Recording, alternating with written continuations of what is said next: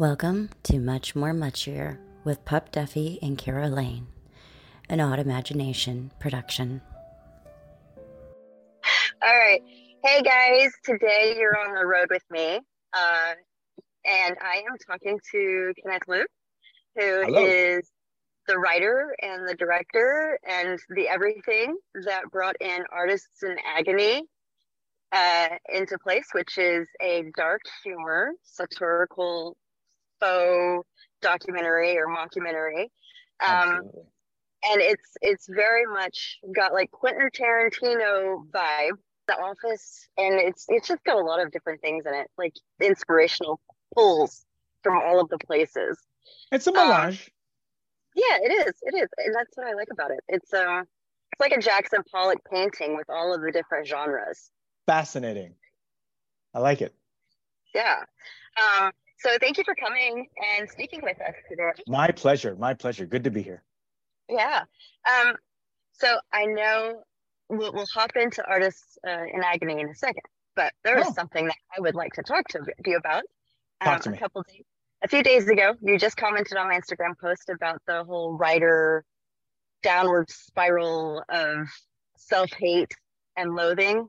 Mm-hmm. Um, how did, okay, so I don't know if for the audience who doesn't know and aren't writers or creatives in this space kind of thing, with writing, you go through many different kinds of drafts and editings, and you get sick of your story, and then you read it so much that you're like, this is terrible. I'm garbage. What am I Mm-hmm. doing with my life? Yes. Why did I do this? And Yes. a while back, I had found my spiraling hole. Mm-hmm. Um, so, and you had mentioned that you completely understand. You've been Absolutely. there. Yes. I'm still there in some ways. With some It's projects, not, I'm still there. yeah, it's not a fun place, is it? No. You hate it. It's Yes, terrible. it's terrible. How do you break yourself out of that? Like, what are I your okay. coping techniques? I cheat. So what I do is when, let's say, a project is giving me problems or it's not in the shape the way I would like it to be, when it's misbehaving, so to speak, and I start hating myself, why did I do this? Yeah, same, exactly what you said. Why did I do this? I hate this now. I'm a fraud. Etc. Okay. How I get myself out of it is if barring all my tricks as far as regarding that particular project, then what I do is I cheat. What I do is then I then turn my attention to another project. And what happens is, so it's I think it's important as writers to write, to just keep it flowing. And so when the energy is kind of stymied or stifled in some way, shape, or form for whatever reason, just turn your attention to something else creative. Like I'm a big believer in low-hanging fruit, meaning like, well, if it's coming easy, just like the inspiration for the writing project itself, it just kind of sparks, right? And so you can get going. If you having problems, then don't fight it.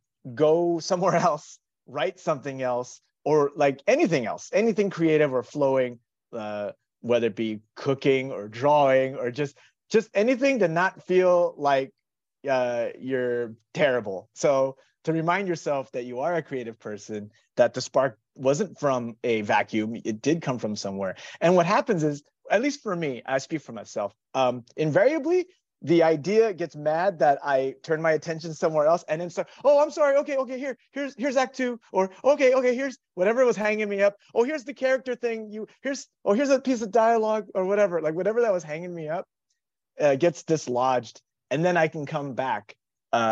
Actually, that actually happened to me fairly recently with a horror script that I was working on, and I complained to my wife. I was like, oh, I hate this. Why did I do this, etc. Like, so when I read that in your post, I it's completely relatable, and honestly, I think it's normal because if you're just busting it out without any, I think that's a myth. The idea that, oh, you can just lock yourself in a room and just rip it out in 2 days or one day or whatever the story is. One, that's not true. Two, I would argue that maybe you were writing it in your subconscious for a while, but I don't believe in that. I believe in that whole Hemingway "don't get it right, get it written" thing. Oh my gosh, I was about to mention Hemingway literally just now. I was like Hemingway. Yeah. Oh, you as a writer, you grasp for straws when you're drowning.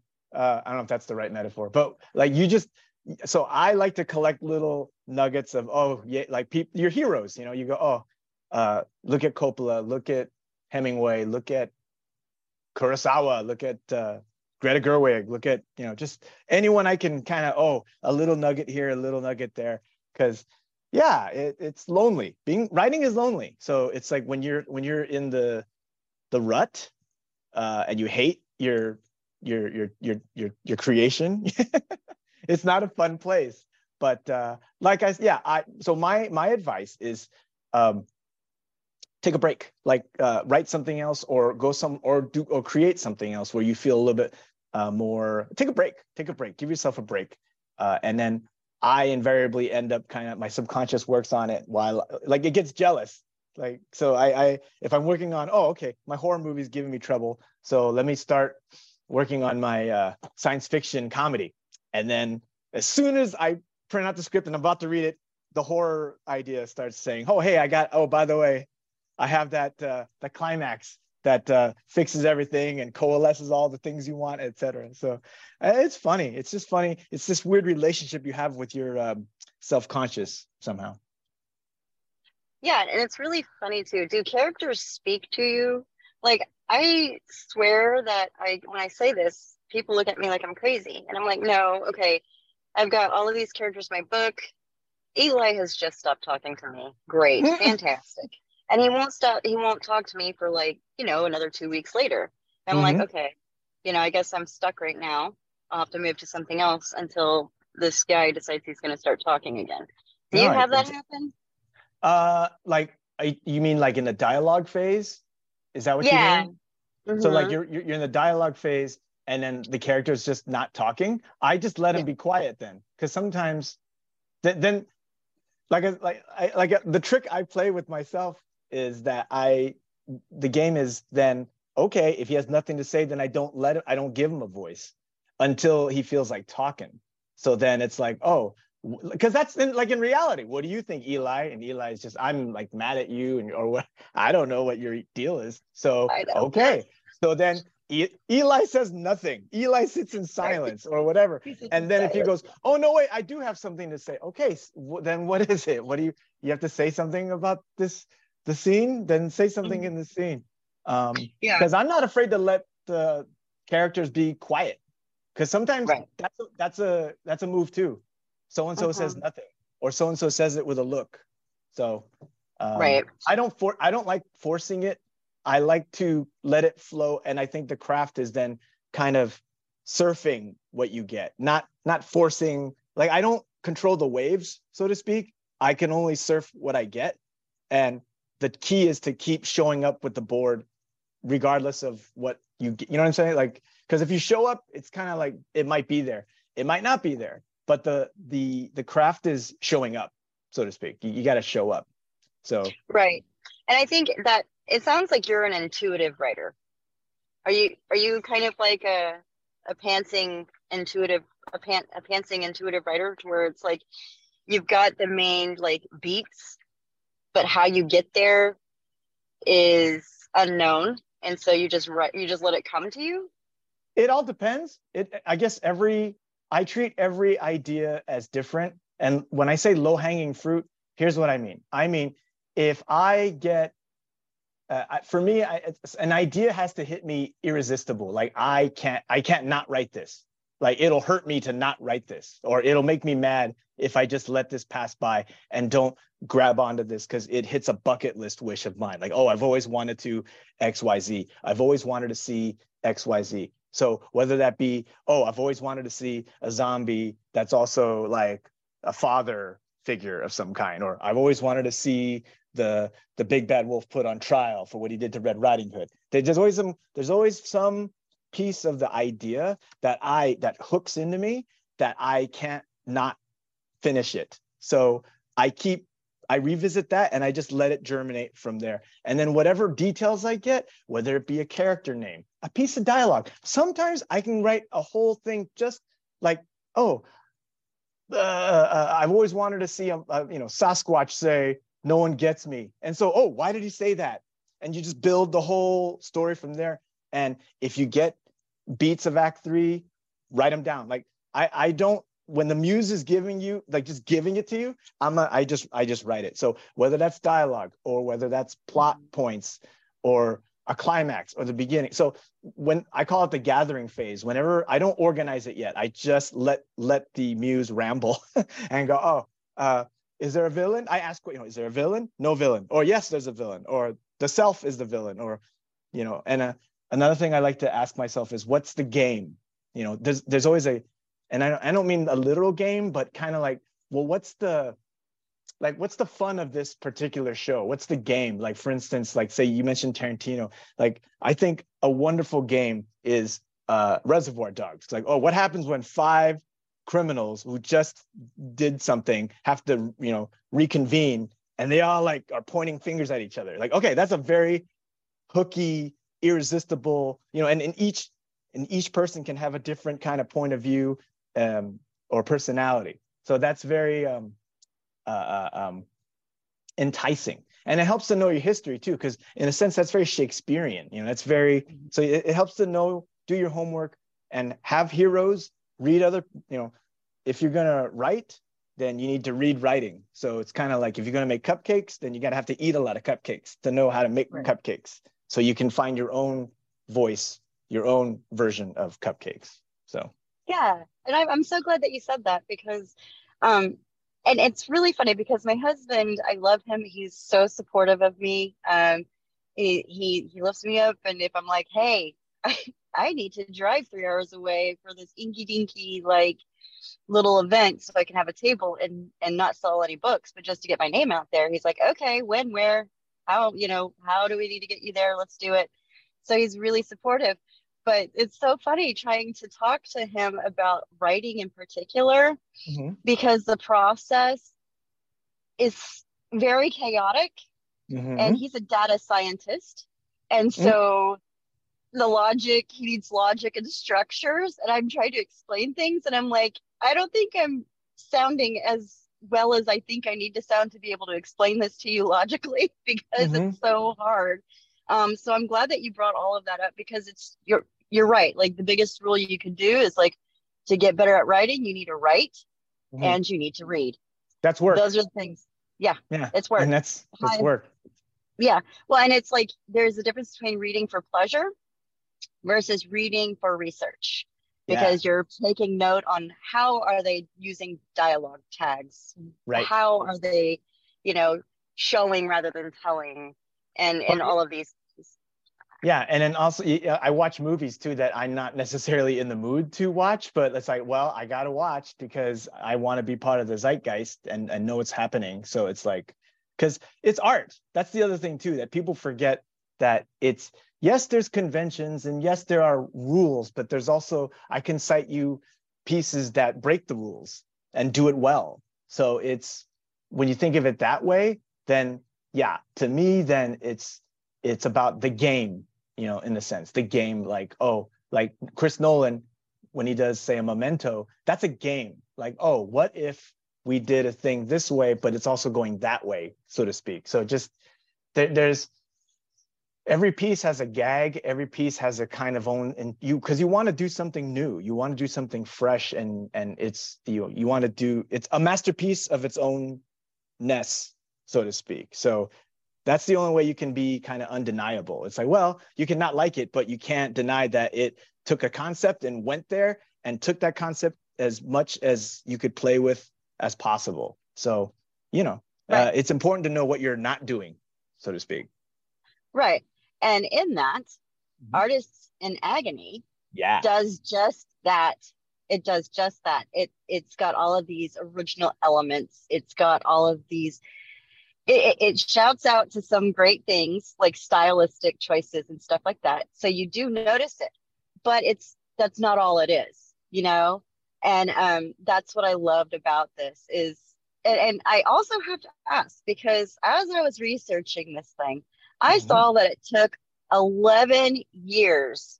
It was like an 11-year labor of love to do this project. and Needs it's your love. first. It needs love Yeah, for me that long. Yeah.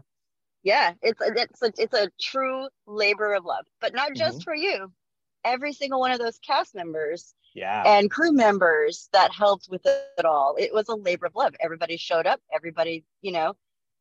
answered the Hmm. call, came in, gave their best every single time Yes. for 11 years. Hmm. And that is beautiful in so many Aw. different ways. I And you're don't, talking yeah. about romantic. It's like, it's the most beautiful, director, project, writer, producer, romance story out there is the passion. Oh, that's very nice to hear. Thank you. I have to know how, I mean, I've got a bunch of questions about this because as a Yeah, writer and I've been waiting perspective, 11 years to actually answer these questions. So that's why I was like, oh, this is great. It's huge. I've been waiting. okay, so this being an 11-year labor of love project, Mhm. knowing as a writer who, puts their manuscript down, walks away for a little bit, and then has to come back to it, how did you keep up with all of the various storylines, the small continuity kind of things? Like, Mhm. how did you do that? Because that's miraculous to me to sit there and be able to be like, okay, this happened in this scene 3 years ago. So now I Mhm. need to do this in this scene. How did you manage? Okay. Short answer is writing as I'm editing, if that makes any sense. So what I did was I set the bar kind of high because I knew the actors could handle it. And what I did was I just set up scenarios, and I would have an end, like I would have an idea of how the scene would end. So it's not like I threw them out there and then they had nothing. There was a story to catch them. However, I was open to turns and shifts and things to zig or zag, because I knew that I did have a superstructure in my mind, so to speak. So, for instance, I started it as an experiment just to see if it would even play on screen. I interviewed some actor friends of mine who invariably ended up in the show. So it ended up the experiment that I shot on video ended up being their audition tape. So I said, okay, hi, hey Jason, can you do this interview for me? I'm just going to interview as an actor, but it's actually I'm going to frame it in editing that you're talking about being an assassin and killing people.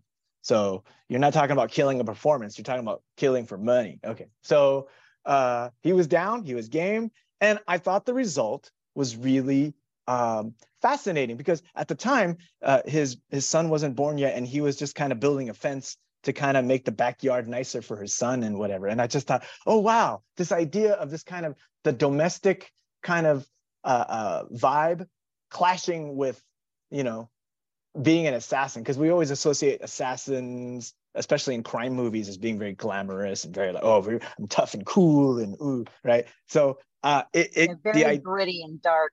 so the idea of just taking a housewife struggling with being an assassin and a housewife, or like the personal lives of being an assassin and being an assassin that was very full of yourself. So I was kind of using it as a metaphor for people that take themselves too seriously. I wanted to say things about fandom. I wanted to say things about maybe violence, being a nerd to violence, a world where you're just completely a nerd to violence. That's why whenever you see a normal person in the world, they're freaked out and you laugh because it's like, oh, you forget they're monsters. Because the film kind of lulls you into a sense of that this is a normal thing. And I like I said, when I saw the experiment and how blasé, say Jason was in the interview, I'm like, I think we have something here. So once I had each actor and I kind of told them what I had in mind, I said, hey, if you give me a handful of scenes, which ended up being more than a handful, not my fault though, because once the actors did a scene, another actor, like one scene would be so good that I wanted another scene from another actor to kind of match it or kind of build up to that level of quality. So, what happens is it's like I was writing as I was shooting / editing.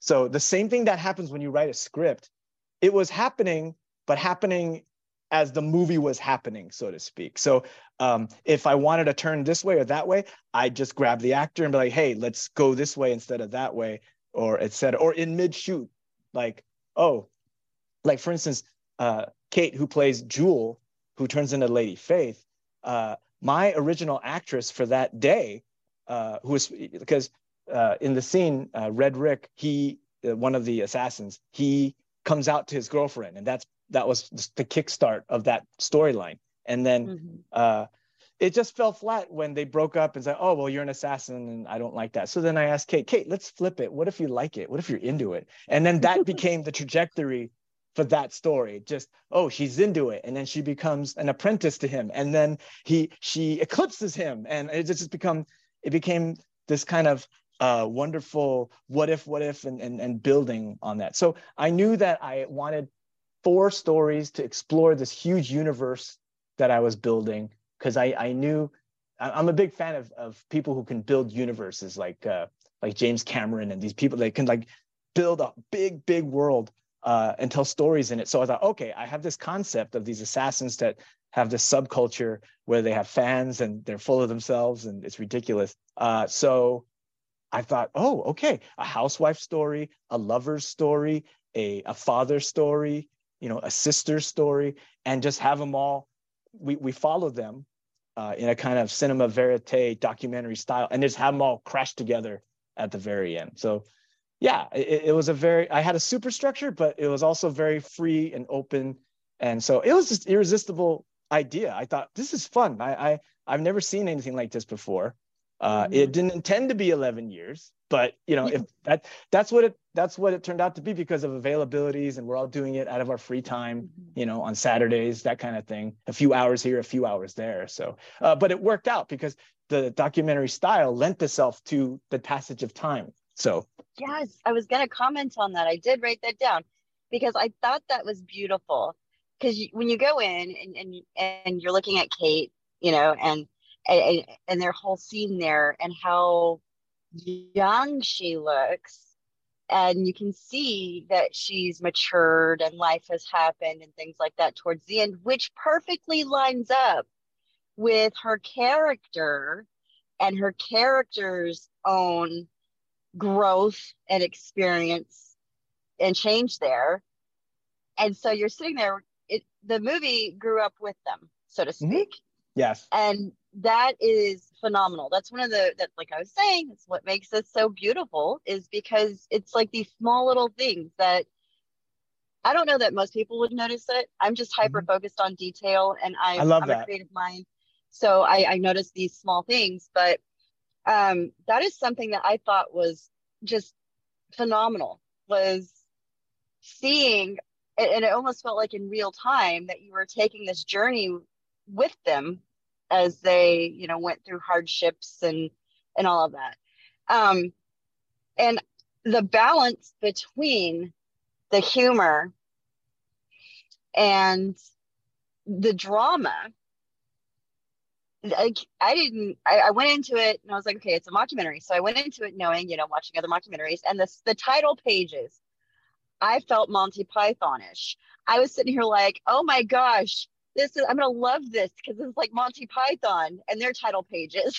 Well, that's my little satirical dig at documentaries themselves too. Documentaries, I think, take themselves too seriously sometimes too. So that's me poking fun, and that's totally meant for you, people that will look at the details like that and they're like, oh, that title card is sardonic, is super duper sarcastic. And it's like, yay, I'm glad you get that the title cards are sarcastic, because they're supposed to be.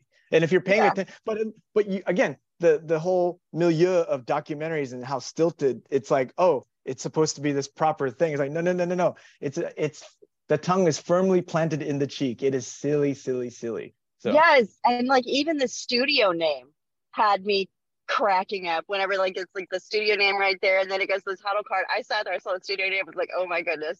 And then they thought, and I was like, and I texted Pup and I was like, Pup, this is the best movie ever. This is so funny. I know I'm gonna like it. I love it. So thank you. I've been waiting 11 years for someone to get that joke and to get the jokes. So yeah, because as a filmmaker, you're like, okay, people need to know from jump what they're in for. So I figured the first thing you see, which is like the movie company or whatever, should be a joke too. So Yeah. I'm so glad you picked up on that. That's just great. It was fantastic. And that's the thing is like, because like I went in there and I was like, okay, I got the fake, studio name. I got, the title card. I know the vibe of this thing. But oh my gosh, are those guys, all of the actors and actresses, are they not just talented? Because I sat there and, it would be like humorous 1 second and you flip into a different storyline. And then it's like in the throes of an argument with the comedic relief of, shooting a guy 50 times while you're doing it, like Mr. and Miss Smith, Yes. Well, honestly, because I attribute that to, first off, it's like these are actors that I've kind of developed a relationship with doing my little short film. So it's just kind of like, okay, I have an inkling that this is going to be my big canvas. This is a big feature canvas thing. And so I took the best actors that I knew and that, and they were tenacious. You have to be for this big, long production. And yeah, it was irresistible because they're so good. And I attributed that to that they trusted me. And they're just theatrically trained. So they got the joke. Like once I kind of showed them a sample scene, like here's the experiment. Like once I showed them the experimental interviews and said, you guys are talking about killing people, but in this weird kind of craftsman-like, full of yourself way. I think they got the joke. And what was thrilling as a filmmaker is each actor kind of does their own version of the joke. You know what I mean? So super dry, super like sardonic, satirical, like particularly like say Craig, who plays Bishop. Like he's an actor I just kind of met along the way. We were like a couple years into production and I meet him. And that's the beauty of this project is it's so malleable. I just kept bringing him back, even though I killed him. You're so fun. I love working with Craig. Just bring him back. He's back. Why not? He's back.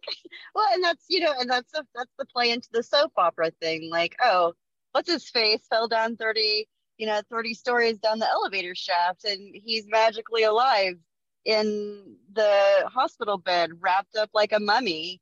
And then he comes back 3 months later, like completely healed, not a scratch on his face. Yeah, and I made sure just that's great. and just kind of making sure it's not at the expense of the dramatic story that is actually taking place. So yeah, it was just a fun juggling act, because the actors would surprise me.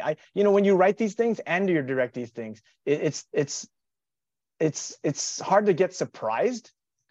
So I decided to do this a different philosophy, which is I really want to be surprised. So it's kind of a love letter to actors, this particular project, because I really wanted the actors to be in collusion with me and help craft it a little bit. And so whatever they give me, I would surf with it. And then whenever they were kind of like, oh, I maybe not sure, then I would have some ideas to and I'm in it too. Like I as the camera person, I am in the universe too. So I could say things that could maybe kick stuff off and, so that was actually a factor which is too. like the office like effect too, because like when you're sitting in that room or something and you're like, oh, and then they're just like, oh no, okay. And that like the way that you're explaining how you ran this project and how you handled the writing and the script writing for this, because when I was researching, I looked up the writer. I was like, who's the writer of this? I assumed it was you. There was no writer credited. And then I watched the movie and I was like, oh, well, that makes sense. A lot of it is improv. You guys all wrote it, and I'm sitting here like, that's even a beautiful thing in its own right is that everybody wrote a singular, their own storyline to a singular point and a singular moment and met up in that time, which is awesome.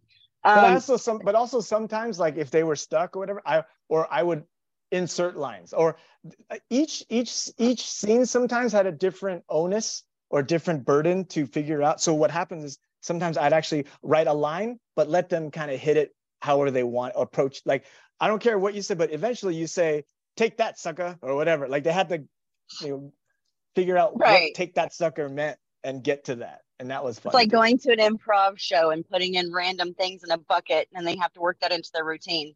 Like, whose line is it anyway?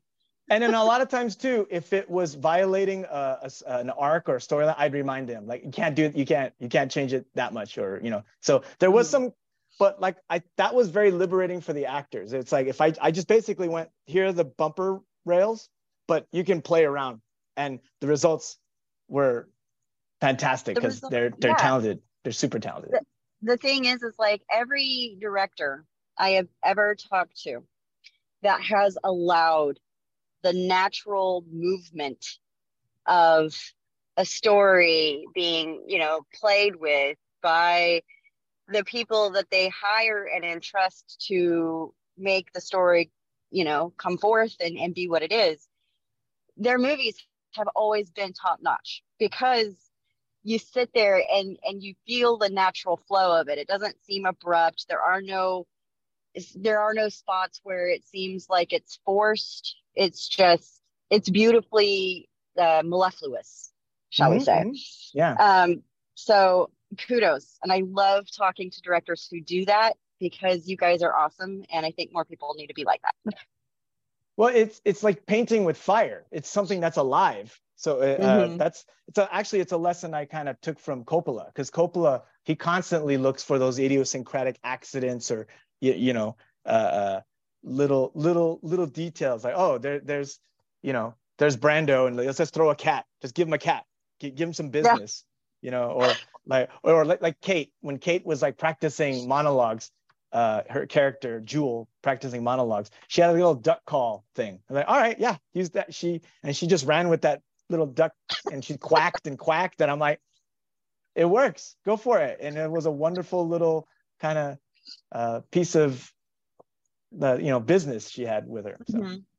Yeah, and that's really cool. I like that you brought up with the Marlon Brando, because I don't know how many people know about that, but for those that don't, when Marlon Brando was playing the Godfather, they had a cat wander upset, on the set, wandering around, and he just picked up the cat and started petting it.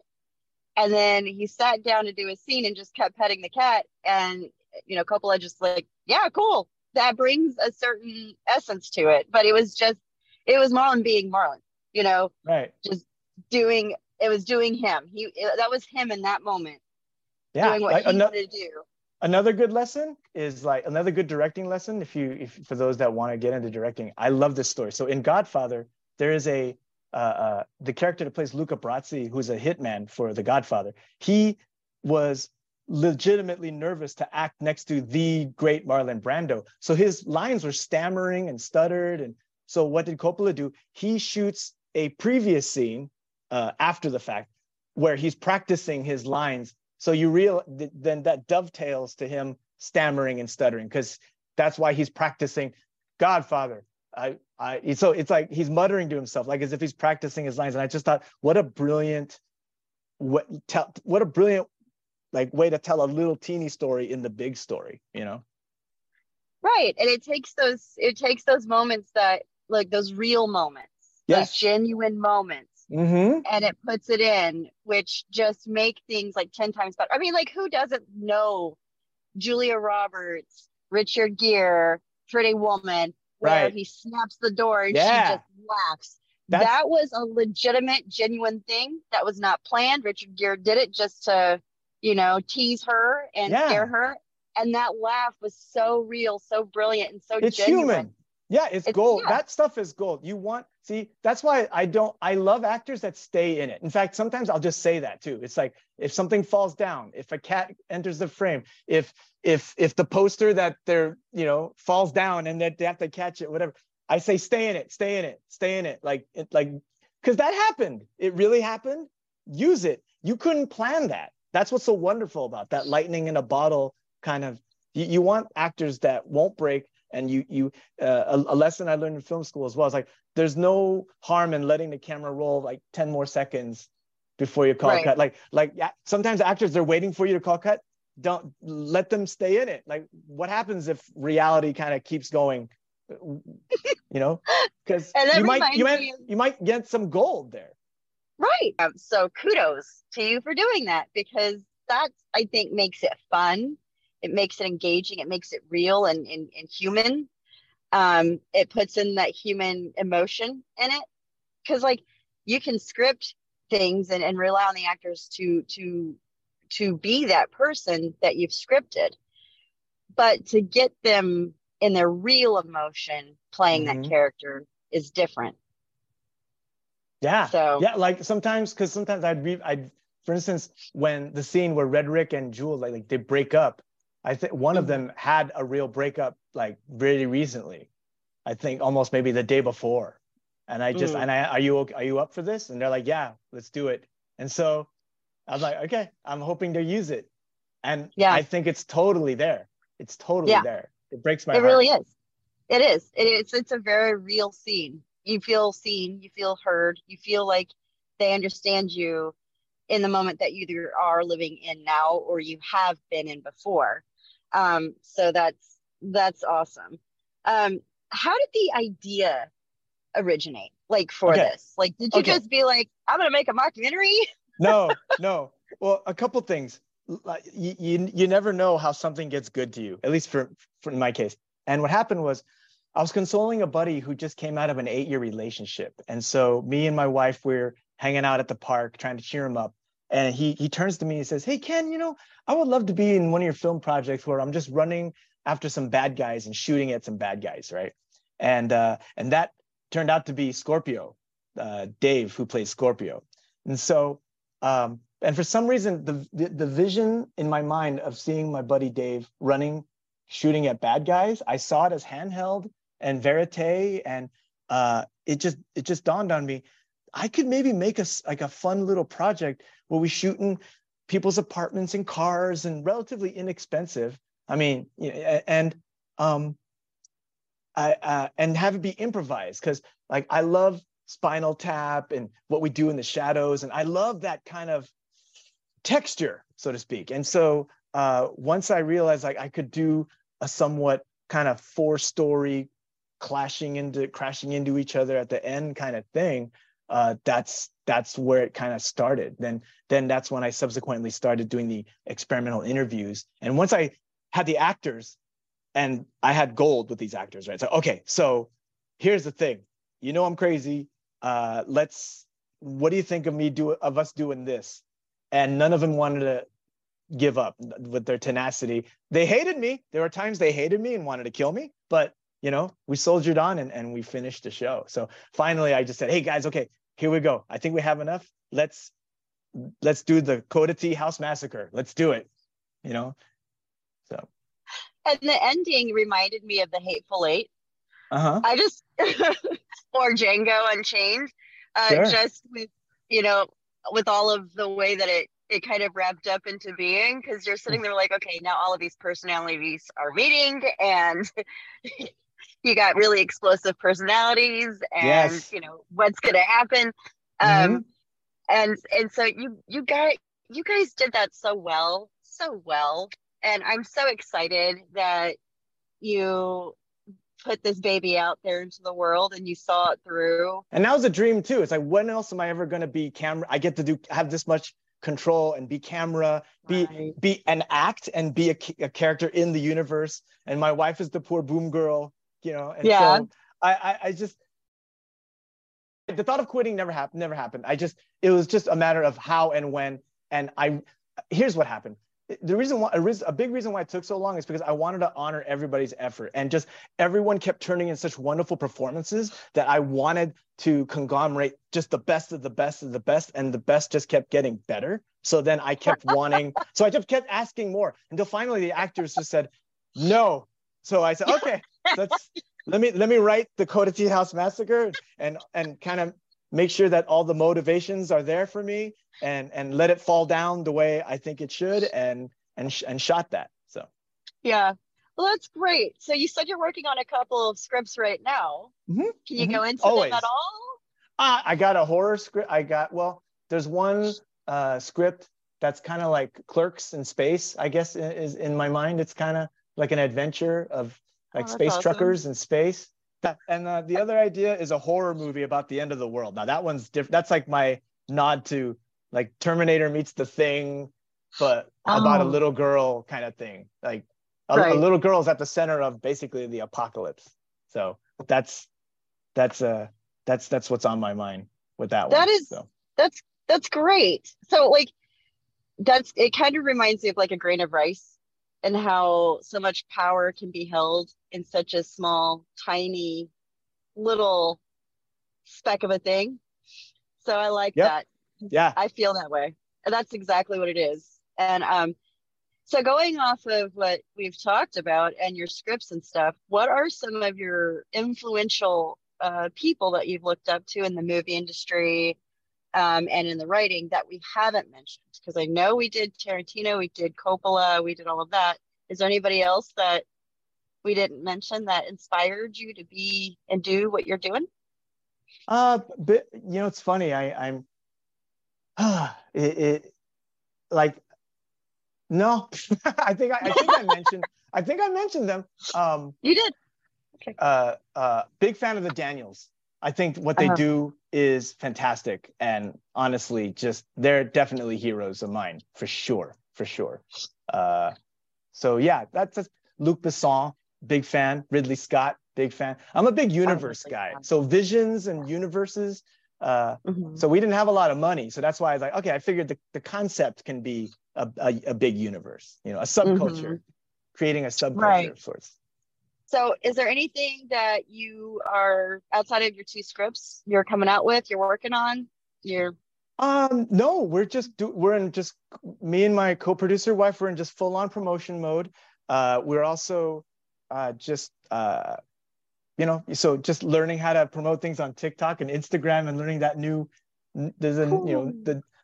on this level, just trying to get the word out there about our streaming premiere July 21st. And that's on Tubi, right? And other platforms too, but Tubi is the one that I think is the one that people know most. And like you can see, we have a lot of little extras and kind of behind the scenes interviews with the actors talking about their how they made the movie on Mental Pictures Productions on Instagram. So Mental Pictures Productions on Instagram, and artistsandagony.com. There's a lot of little videos and little extras.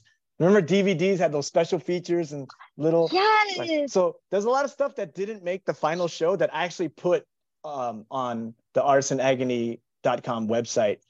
So if you want to look at extra stuff, then you can check out our Instagram at Mental Pictures Productions, and also check out artistsandagony.com. So, and if you want to see some of my other work, I have music videos and other commercials that I've done in the past on KennethLouis.com, L-U-I, KennethLouis.com.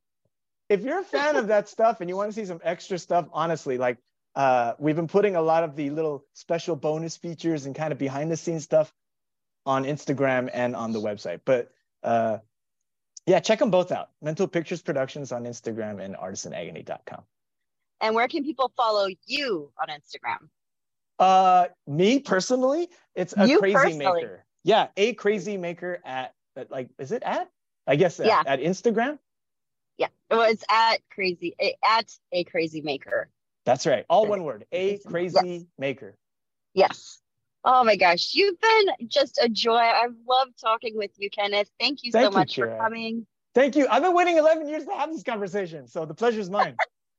Well, I'm glad that I could give that to you, and we could give it its due talk and time. We literally made the movie for people like you who get it and see all the details and see all the work we put into it. So I appreciate it. I really do. Yeah, and I'm gonna have to go back in there now and watch it again, so that way I can duck whistle and like all of these things, so I can kind of peg out these other things that I might have missed. And I might just have to reach out to you and be like, hey, Kenneth, I noticed this. What's this about? Yeah, please do. Message me. Okay. I will totally answer all your questions. This has been fun. Oh, you're awesome. Yeah, you're great. And please tell your wife I said thank you for her work and her effort, because it's a team and it's hard. Absolutely. Yeah, I could not have finished. I could not have done it without her, obviously. Yeah. Obviously. So I want to give her due credit too, the boom mic girl. And I will talk to you later. You have a good rest of your day. You too. Have fun at the concert. Oh, thank you. Take care. Bye. Bye. This has been an Odd Imagination production. Here at Odd Imagination, you'll find book, film, television, and product reviews, as well as roundtable discussions, current events, and hot topics. We are advocates for equality and the freedom to be who you are, no matter what. Odd Imagination gets its name from autism and imagination, two things that are very important to us. If you would like more information on Odd Imagination and the podcasts that we host on our website, you can visit oddimagination.org, AUTIMAGINATION.org.